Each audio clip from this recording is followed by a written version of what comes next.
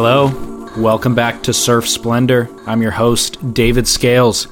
We are actually on hiatus right now in between the Christmas and New Year's holiday, which, I don't know, maybe I should apologize for. I feel bad. I open my phone and look at all the podcasts that I want to listen to, and I see that it's either reruns or just a 1-minute episode of them saying that they're not going to be posting an episode today. So I didn't want to do that to you, but I will give you a rebroadcast. And what I'm going to rebroadcast is one of my favorite episodes that, just based on the download numbers, I feel maybe got overlooked. It's episode 3. I think it was number 3. It was with Tom Parrish. And Tom Parrish was this iconic surfboard shaper in the 70s. And I mean, he still is. He currently still works in Maui. But he was part of the Lightning Bolt stable of shapers, working side by side with Gerry Lopez, making boards for Jeff Hackman. So really influential in the Hawaii North Shore scene back in the 70s, kind of the golden era of surfing, or, you know, what I certainly think of it as being. And then additionally, he was involved in the founding of Quicksilver, actually, and bringing the license over from Australia. And Tom's got a fascinating story. He tells it way better than I can, you know, in a short 1-minute intro. So I loved that conversation that I had with Tom, one of the first conversations of Surf Splendor that kind of helped form the show. And I'm grateful to say that since then I've maintained a friendship with Tom. We've seen one another a couple of different times, and I saw him a couple of weeks ago, actually, and he's doing really well, and he's been busy shaping internationally. Actually, he gets opportunities to go to France and shape, and Spain and Japan, and so it's cool just to reconnect with him, and this show is kind of the vehicle for that. So just another one of the benefits of doing Surf Splendor. So anyways, I hope that you enjoyed today's show, whether or not you've actually heard it before when it was originally broadcast about 1.5 years ago. Other than that, we're planning an episode of Surf News. Scott Bass is out of town for the holidays, but we're planning to get back together next week when he gets back, and we'll recap the Pipe Masters and the year, and cover all the current news looking into 2015.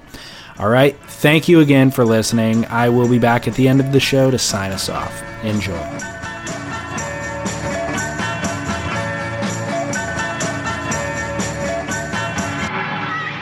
Tom Parrish is best known for working in Hawaii and working with Hawaiian surfers, although his story begins in an unlikely place. He grew up in Arrowhead Mountain, California, which is about 2 hours from the coast. You know, it was like water skiing in the summer and snow skiing in the winter before I got involved in surfing. Those were the two activities then. Okay.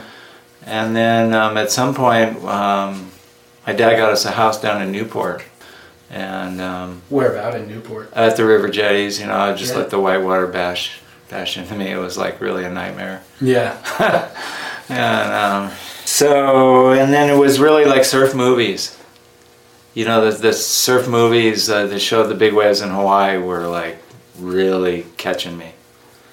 And then we moved back up to the mountains, and I kind of would drive down to the beach and still was water skiing and snow skiing a lot, kind of alternating all three of the activities. Yeah.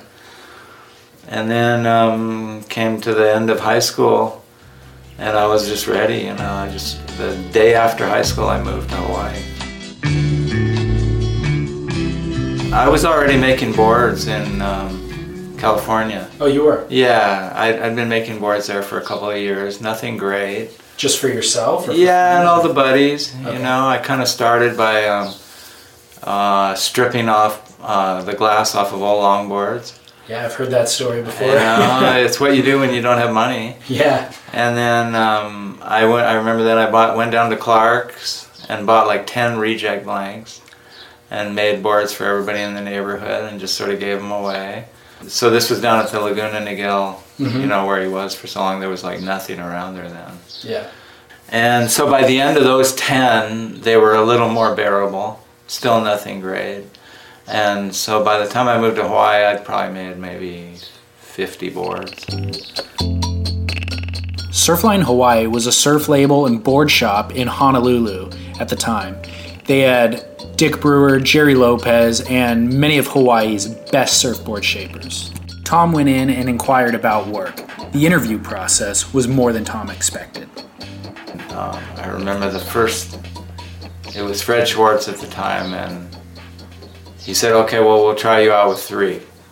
He goes, we don't, the stuff you're showing me doesn't look like it's really what we need, but if you can manage to do better than that and bring us in 3, maybe we got a spot for you. And I think at the time a completed board was like $65. Wow.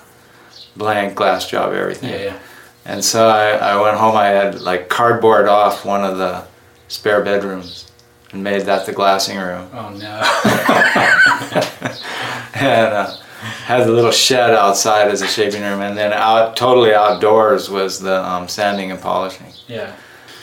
And so I tried my hardest. I brought him in 3 the first week, and he looked at me and he's like, I can't believe you put our stickers on these. Really?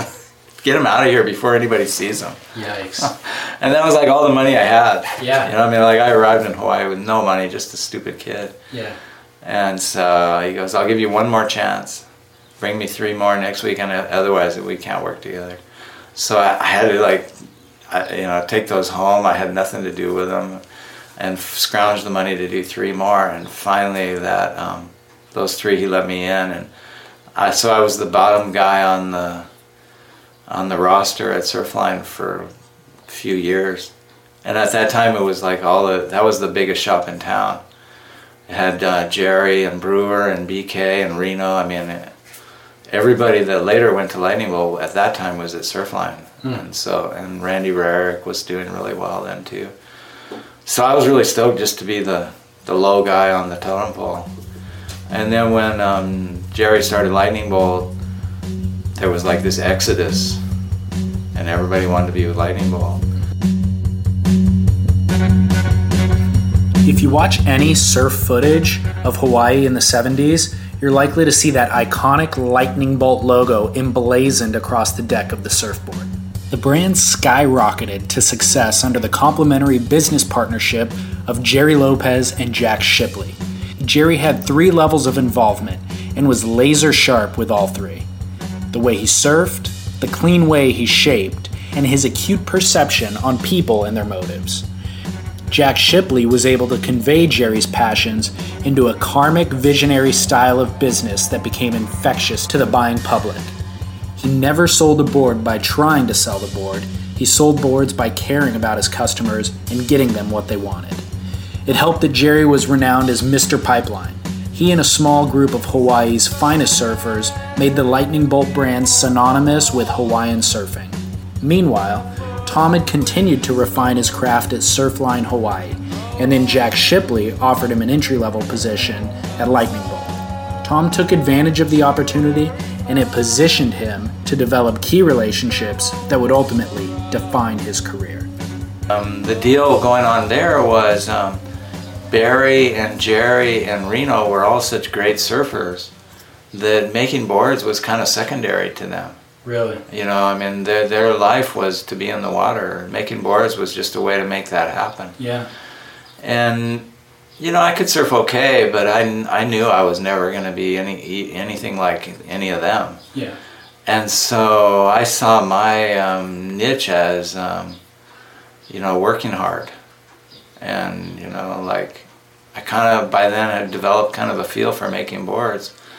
And so I really took it seriously. I took making boards as serious as they took their surfing. What was the relationship like with them as shapers, though? Were they, mentoring you in a sense, or? At that point, no, I didn't even exist to them. Oh, really? At that point, I don't think I even had caught their attention. So you were just doing all the work that they weren't interested in doing, maybe, and making the boards they... It was a way that there was demand. Okay. Because they weren't filling all their demand. Yeah. Right. They were putting a few boards in here and there, and they would go out right away. But because of them, the Lightning Bolt symbol had already become so in demand that Jack was able to sell many more boards than those 3 could make. And so I started getting boards out there, and then at this time I was still glassing too. Oh, okay. I was shaping and glassing, doing the whole board. And so at some point, Jeff Hackman came by and wanted me to glass one of his brewers. He was getting boards from Brewer at the time. And I had become an okay glasser by then, and I don't know how he knew, but for him it was just a way to get something done fast and cheap and easy. Jeff Hackman was a competitive surfing powerhouse whom went on to become a founding partner in Quicksilver America and France. He won the first Pipeline Masters event in 1971 and the Bells Beach contest in 1976 and the unofficial World Championships in 1974 and 75.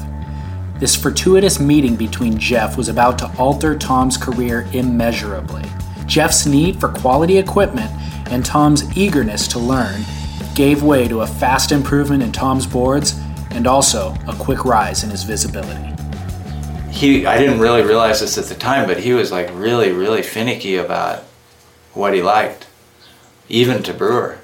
And so, he had no qualms about rejecting even a Brewer. As magic as every Brewer was, for Jeff, it wasn't, he didn't really make that distinction between who made it. It was just if he liked it. Yeah.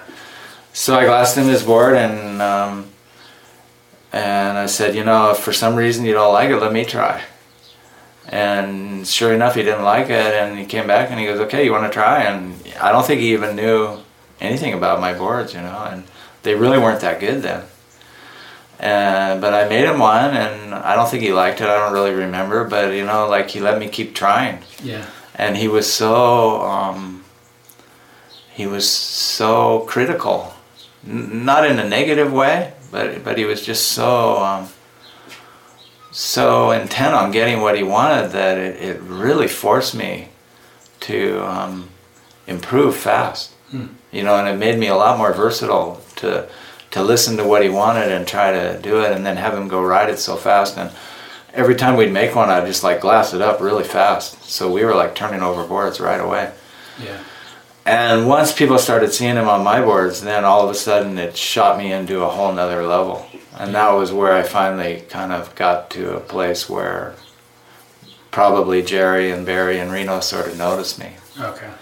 And we worked together for several years and did a Hackman model through Lightning Bolt, and all of a sudden I sort of got into a much different league and kind of became not quite an equal of Gerry and Barry and Reno, but more than what I was. Yeah. What year do you think that by then it was probably about 75 or 70, something like that. That had been a couple of years working together. And sure.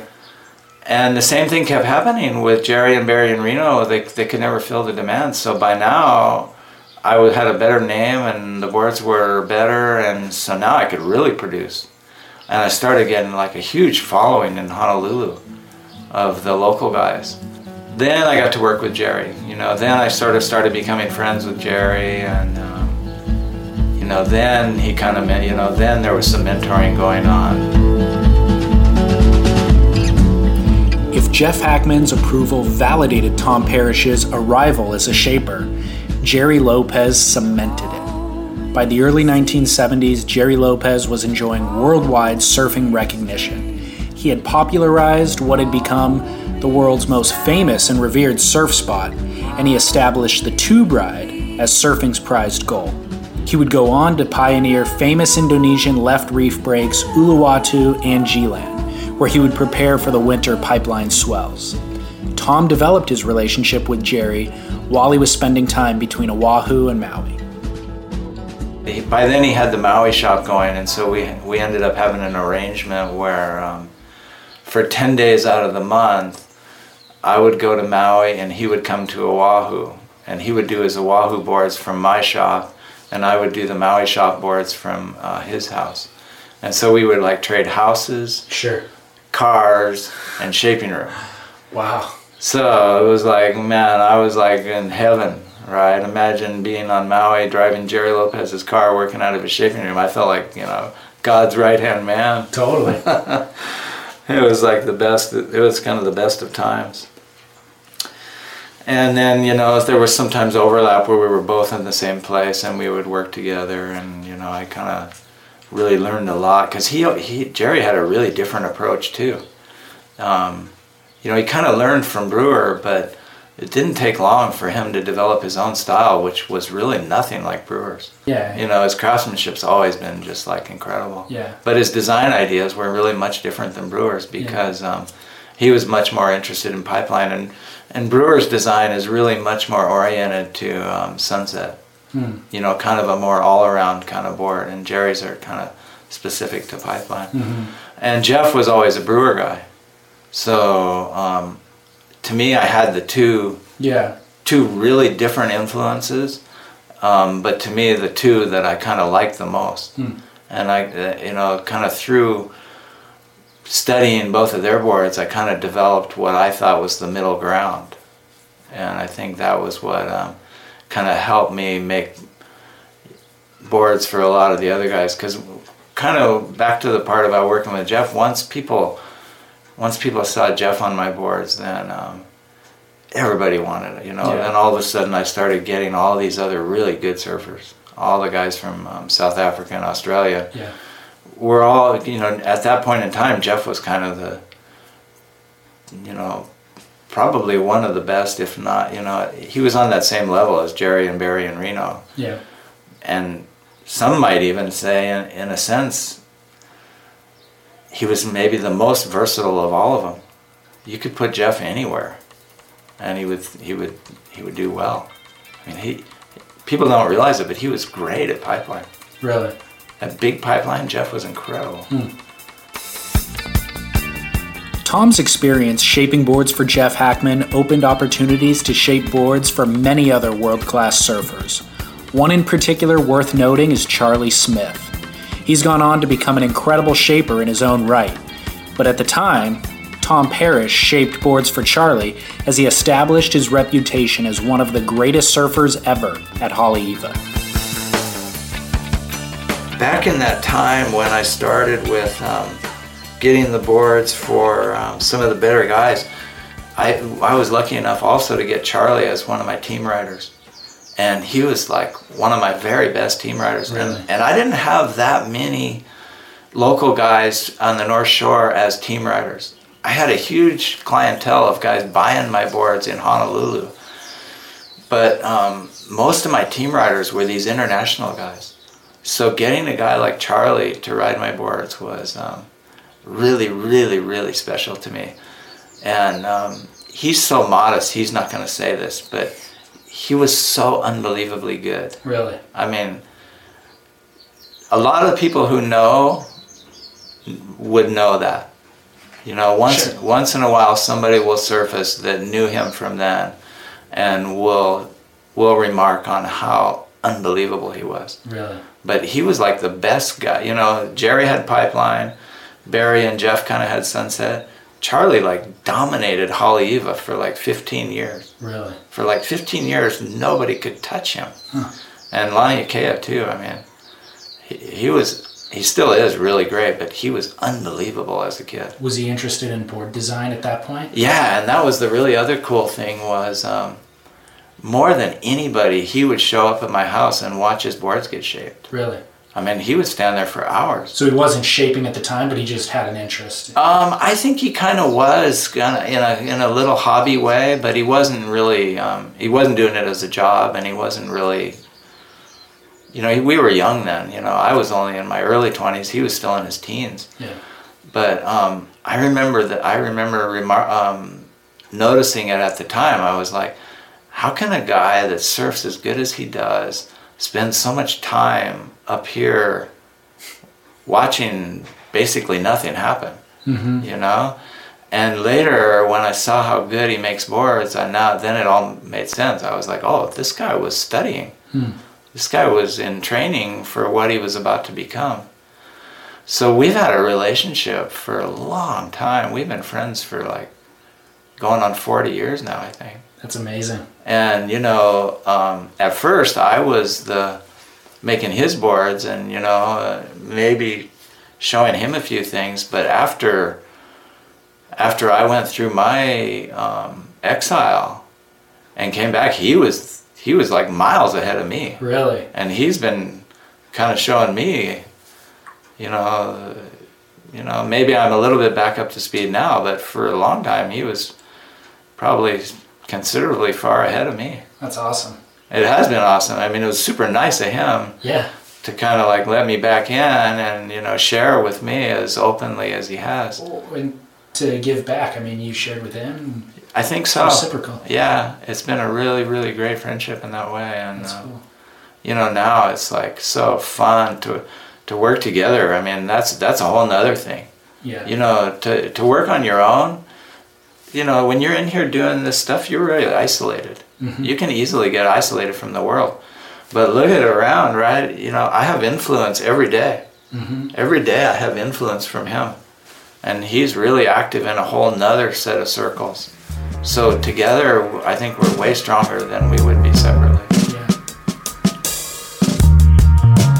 When I was researching Tom Parrish, prior to visiting him in Maui, there seemed to be a block of time that was unaccounted for. He mentioned returning from exile when he was talking about Charlie Smith. There isn't a lot written about him, but I had heard rumors that he had abandoned shaping and had been practicing law in Maui for the last decade or so. So I asked Tom about that, and the story he provided was more interesting than I could have imagined. On another note, I read that you practicing law. I am a lawyer. Are you still practicing? Yeah. Well, I mean, I don't do it much, but I still maintain my license. Or what was that process like? I mean, you come over from high school to Hawaii, and it doesn't. You didn't mention any ambition for higher education or college. Oh no, I had no desire to do anything like that. When did that? When did that start? After Lightning Bolt dissolved, I was involved in the start of Quicksilver. Oh, really? Around about 75, I think Jeff got the license from the Aussie guys to manufacture Quicksilver in the United States. Okay. And so when Jeff brought the license back from Australia, the rights to produce Quicksilver back from Australia, he asked me if I wanted to be involved, because we had been involved already for several years. And I said, sure, I'd love to. I'd be happy to do anything with you. And so he said, well, so are you ready to move back to California to help us make them? And I said, well, I don't know about that. And so he said, well, if you don't want to move back to California and help us make them, then if you want, you can just have the territory of Hawaii. Okay. And I said, oh, that'd be much better. I like that idea. And so we hadn't really defined what it would be, if it was going to be a distributorship or, you know, if it was just going to be a sales rep thing. It was just the territory of Hawaii, which ended up encompassing a lot of different facets. And so, you know, nobody really had any money, and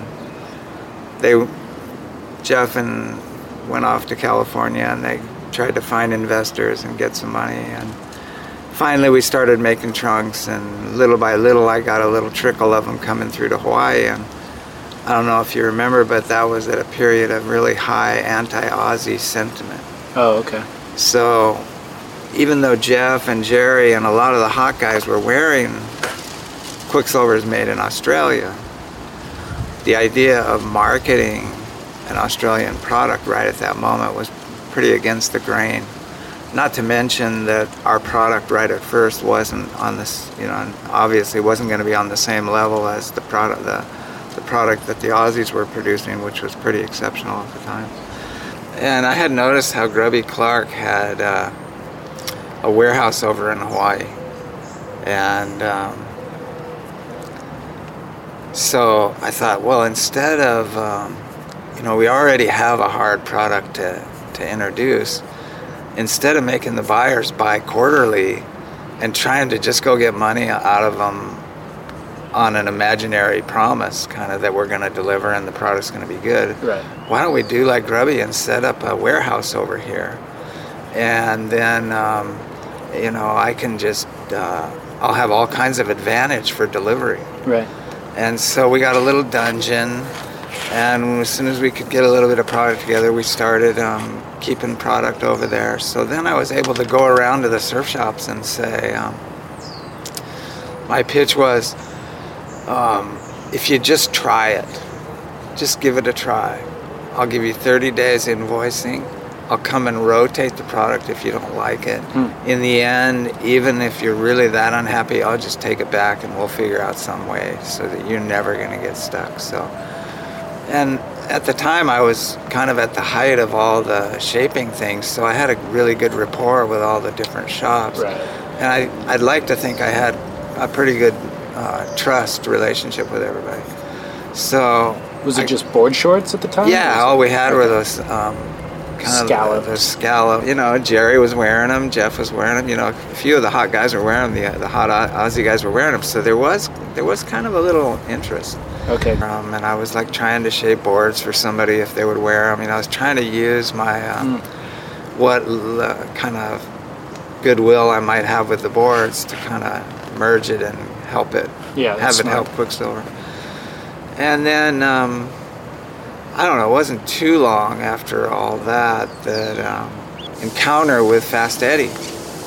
I don't know if you know who Eddie Rothman is. I do. But I guess Eddie and their Hui had been getting their shorts from OP. And so, you know, this is probably a year or so down the line. I mean, we were going a little bit, but up until now, I was still encountering anti-Aussie resistance. Okay. And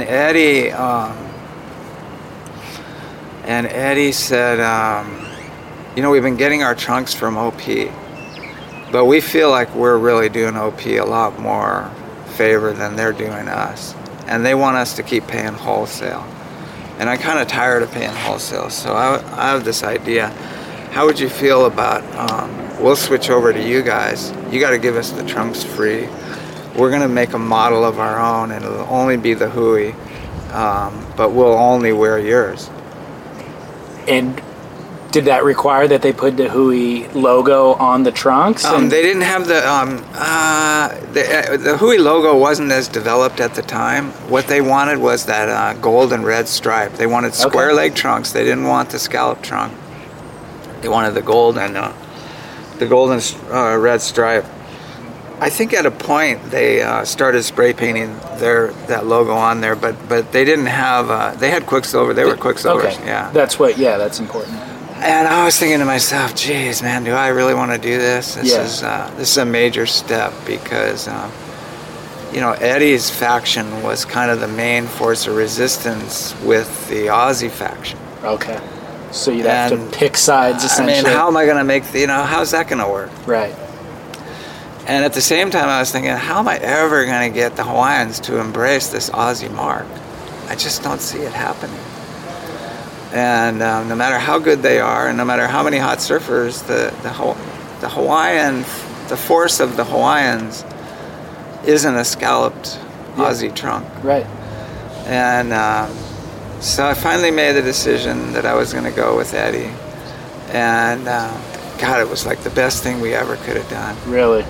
All of a sudden we went from being kind of marginal to kind of having this heavy-handed thug kind of power image. And all of a sudden Quicksilver went from being kind of on the lighter side to just being as heavy as they come in terms of impact. And so sales took off? Sales took off, yes, certainly you could say that, but what took off more was the public image. Yeah. And at that time, Hawaii was really the only place on the earth that anybody could say was the central home of surfing. Right. A lot of places had a lot of surfing going on. For sure, California had more surfers. But at that time, the epicenter of surfing was Hawaii. Okay. So to now have Hawaii well established with Quicksilver, as Quicksilver now being kind of more a Hawaiian mark than an Australian mark, to the Hawaiians anyways, was just huge. Just huge. And then we had Aaron Chang come and do a couple of really great ads with the Hui guys underwater at Waimea. Did some just outstanding ads that just gave this impact to it that just shoved it into a whole another stratosphere. Wow. And so then all of a sudden now that, kind of coming back to your point, sales and demand just started like really picking up. And I went around to all the surf shops and I said, gee, guys, this is really working. You guys have helped me get it started and it's working. And, I don't want to be ungrateful, but I've got a lot of demand right now that I don't really know what to do with. How do you feel if I open up so-and-so? And how do you feel if I open up so-and-so? I kind of took the pulse of everybody, and, everybody's like, no way, don't do it. Don't open this guy. And, we're just now doing good with it. Mm-hmm. And so I kind of came up with this idea that, okay, well, I've got to increase the numbers because the demand's just way too great. So how about if we made an arrangement where I agree to keep you exclusive, but you agree to get rid of everything else in the shop besides what you make and Quicksilver. Wow. It was a huge ask. And I'm just a kid, right? Yeah. I wasn't a lawyer then. I didn't know what you could do and what you couldn't do. I just was running, Made sense. Just by what felt right. Yeah. And I thought, I really want to keep it exclusive. I really want to keep it in the surf shops. I really want to honor the idea that these guys have helped us. But at the same time, how am I going to do numbers that these department stores would do? And so they went for it, and so all of a sudden, the presence of Quicksilver in every surf shop just jumped like by 5 times. Wow. And then we went around and got I had some friends of mine who were good carpenters, had them do these like Quicksilver corners.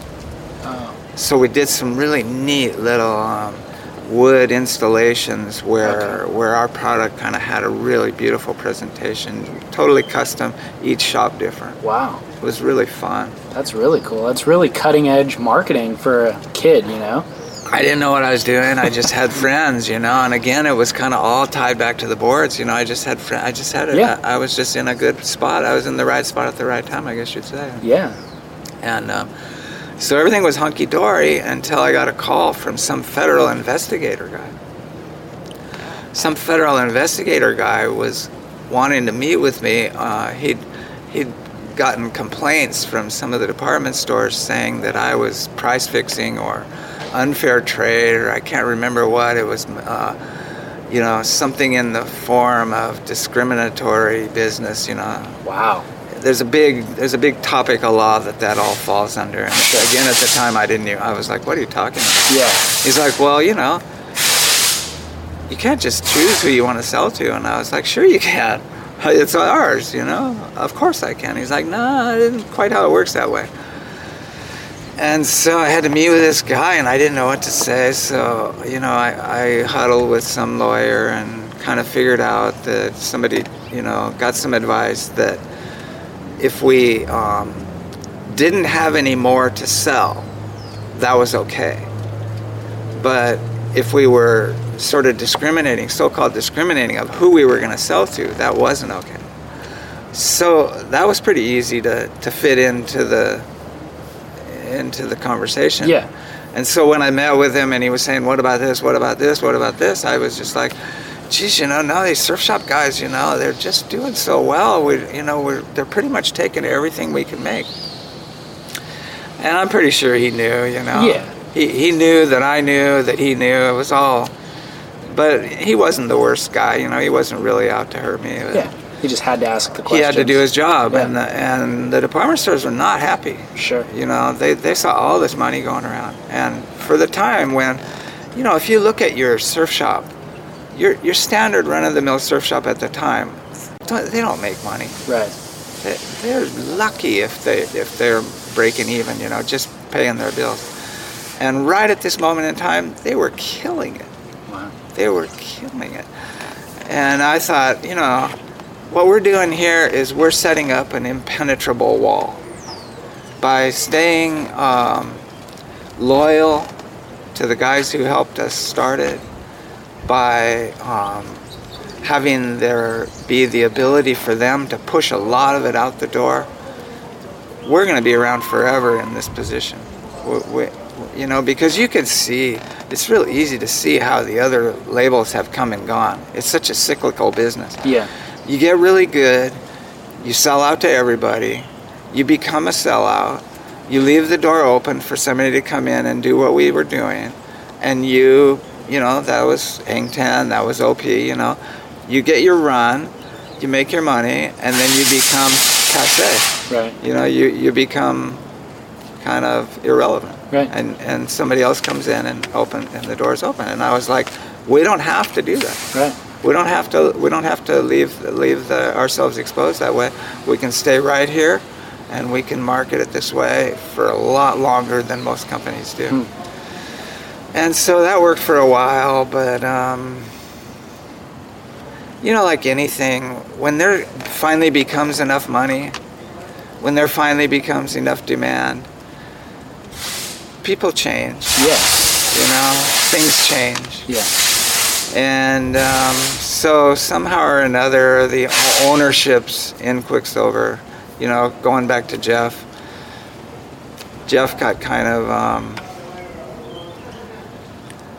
you know, it was kind of a hard period for Jeff at the time, and he ended up selling his shares to Mike Miller, and Jeff was my link, really my main link to it. Yeah. So then Jeff was gone, and you know, finally some new guys kind of came into it that really didn't see things the way that I did, and really saw the mass marketing of it a really good way to go. And it wasn't very long before I was kind of out of it. And you know, I didn't think that was going to happen. It wasn't what I wanted to have happen. I loved what I was doing more than I've ever loved anything.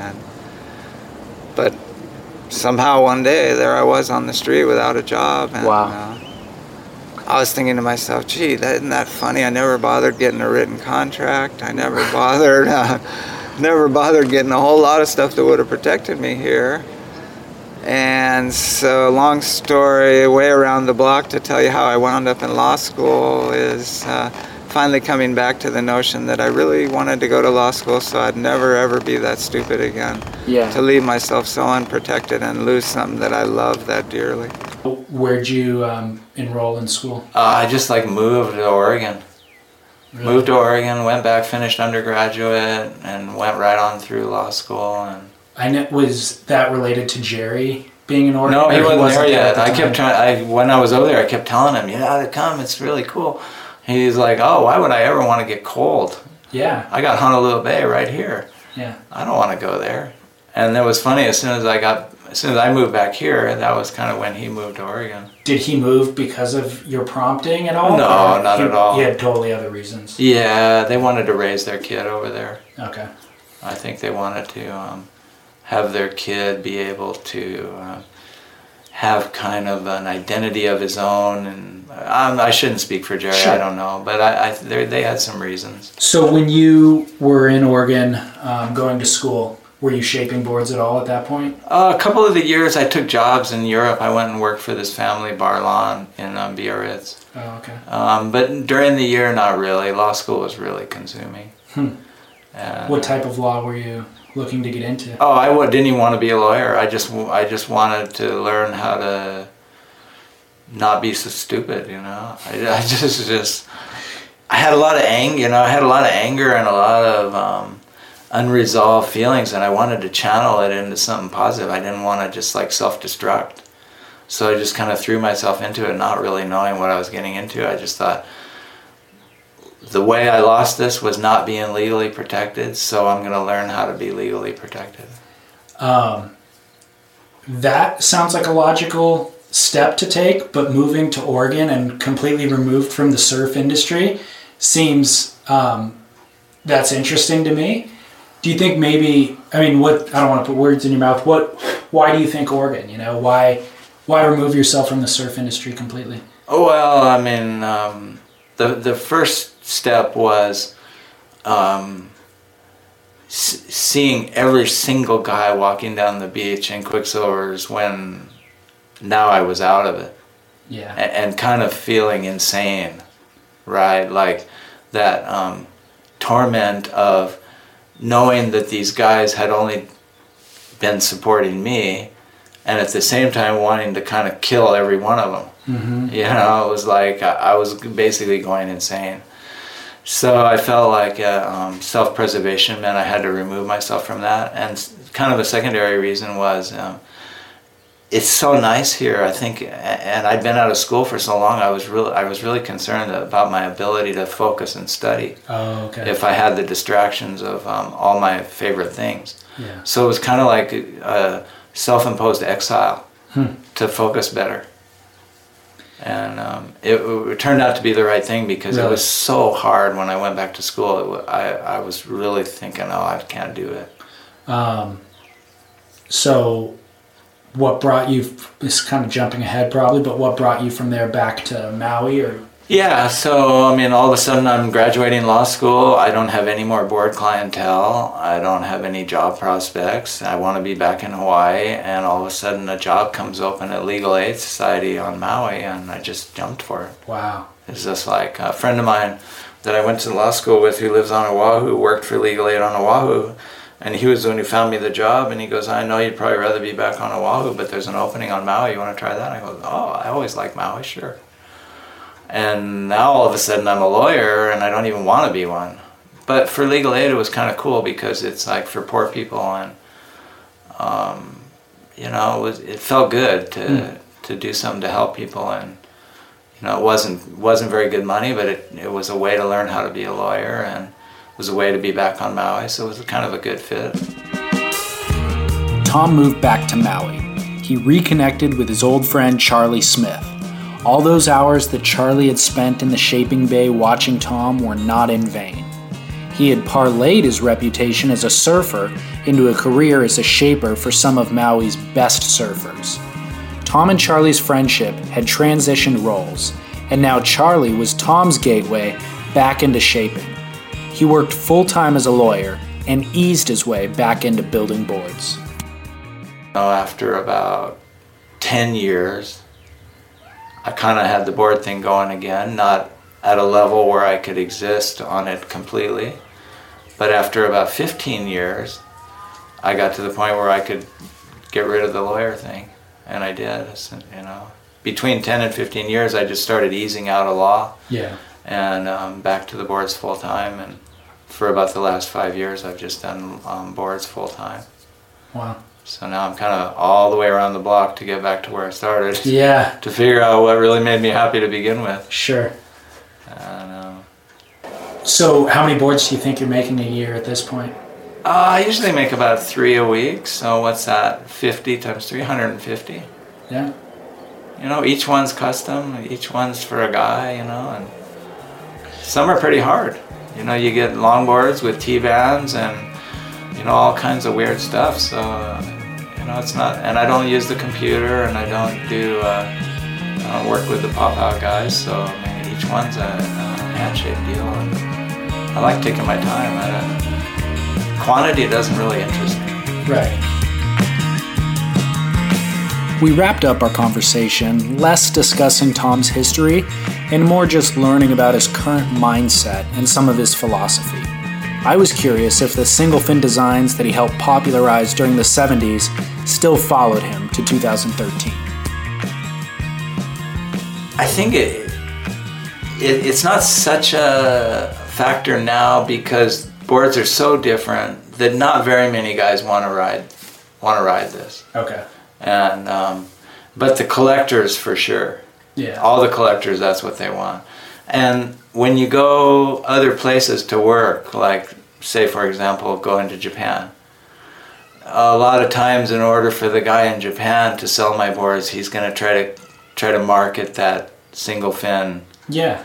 That single fin reference that kind of goes with me. Yeah.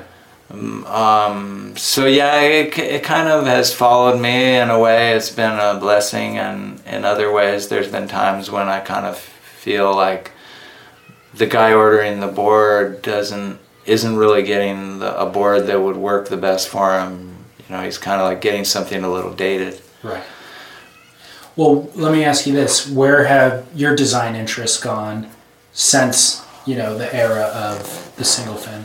Oh, I just do what people want. I don't really look at myself as the messiah of design. I look at my job kind of as being an interpreter. Oh, okay. I really enjoy doing custom work. I really enjoy the interaction between people, and if the guy knows how to surf, and he kind of has any clue about boards, I try to listen to him and look what he was riding and take some measurements and kind of go from there. I very rarely try to influence people and say this is happening and this isn't happening. But in terms of the little small changes that kind of happen every year, I just think that just sort of filters in automatically if you just sort of stay up with it. Yeah. If you're working every day and you're making boards for good surfers, those little changes happen just very slowly. You don't really notice them. Like, say, for example, in the last couple of years, you notice the wide point kind of coming back up a little. Yeah. You notice the noses kind of filling back out a little like they used to be. Mm-hmm. The tails aren't so narrow like they used to be, but for a while we had the opposite, right? We had everything back. Everything was on the tail. The noses were super narrow. Not so long ago. Yeah. Just like five Sure. to 10 years ago. The wide point was back. Everything was back. The noses were non-existent. Now look how far we've come. And really all those changes have just happened very slowly year by year. Every year just a small change. Every year another little small change. But if you took a board from 10 years ago and a board from today, you look at them and you go, wow, they're pretty different. Yeah, very much. The good guys now pretty much have like gone shorter, have made the nose fuller and put the wide point up. Yeah. I think that's such a more functional design than having everything back and not using the nose at all. Right. You can kind of use the whole board with today's designs.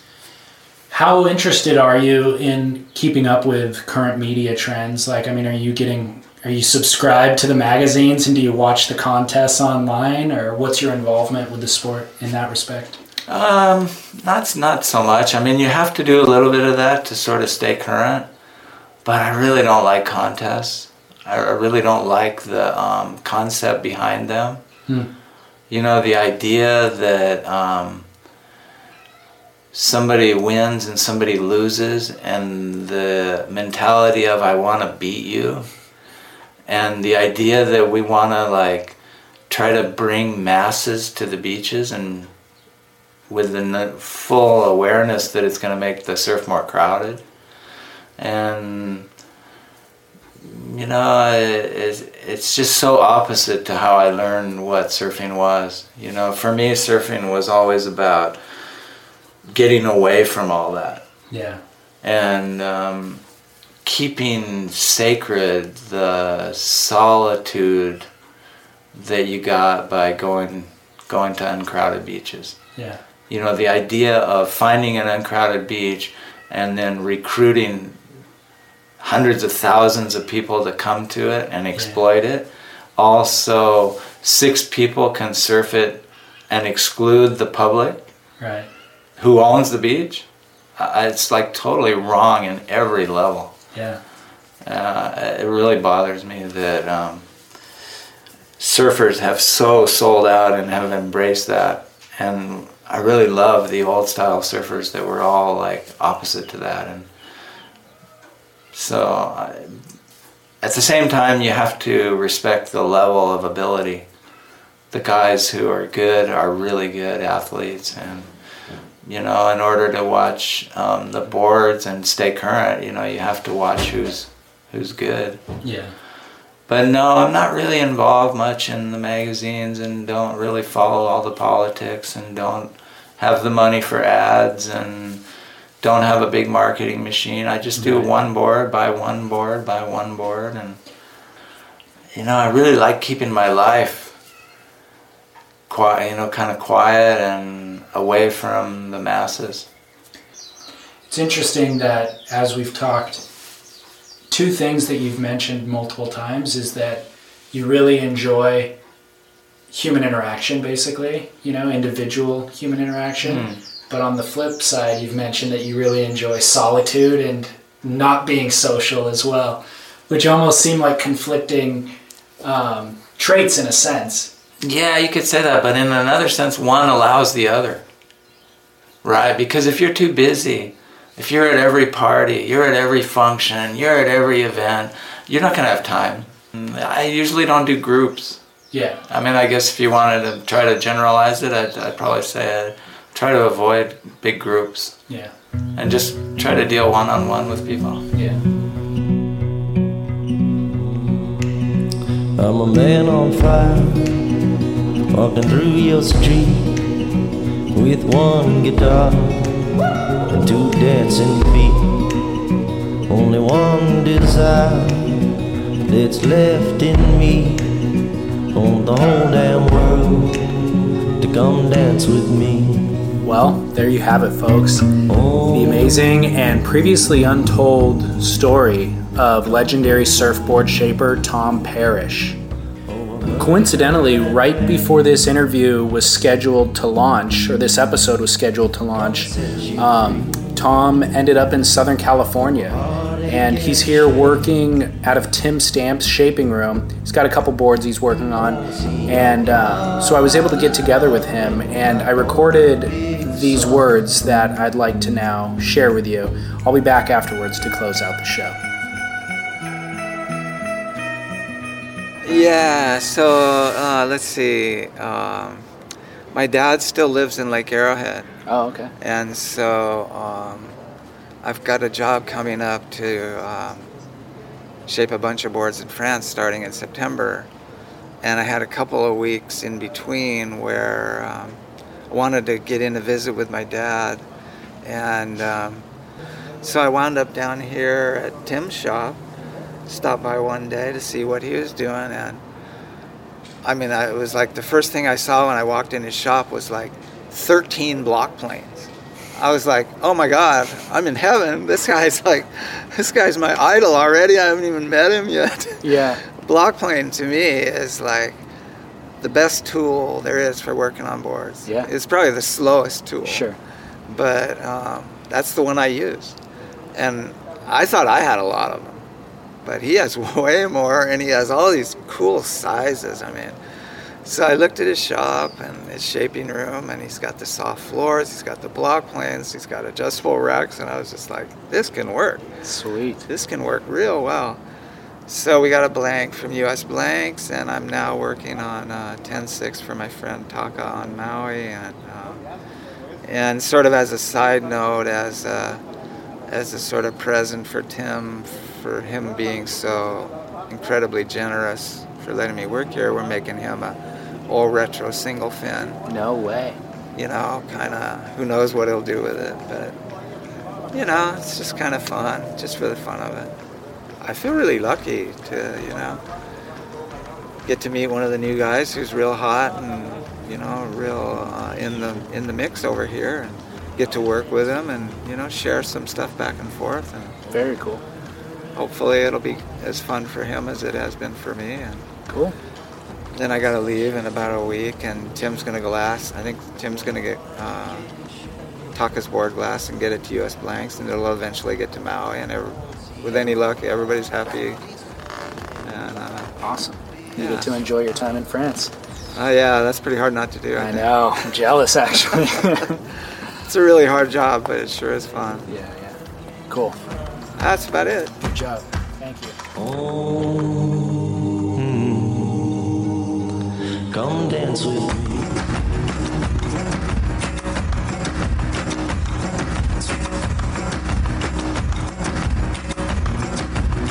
I'm a man on fire. All right. I hope that you enjoyed today's rebroadcast of our episode, The Untold Story of Tom Parrish.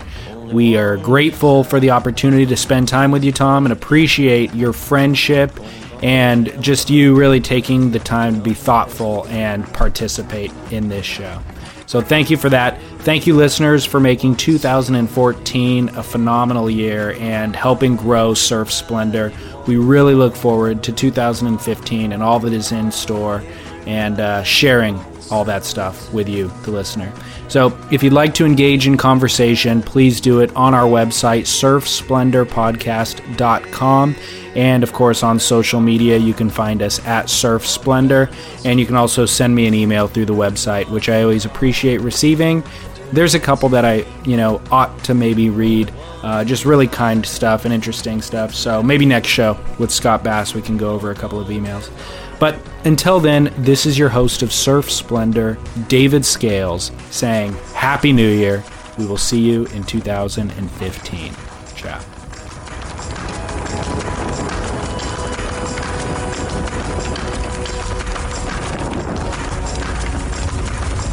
Oh, heartache and rage, come set us free. Oh, panic and strange, oh, see our bodies burning like old big sun.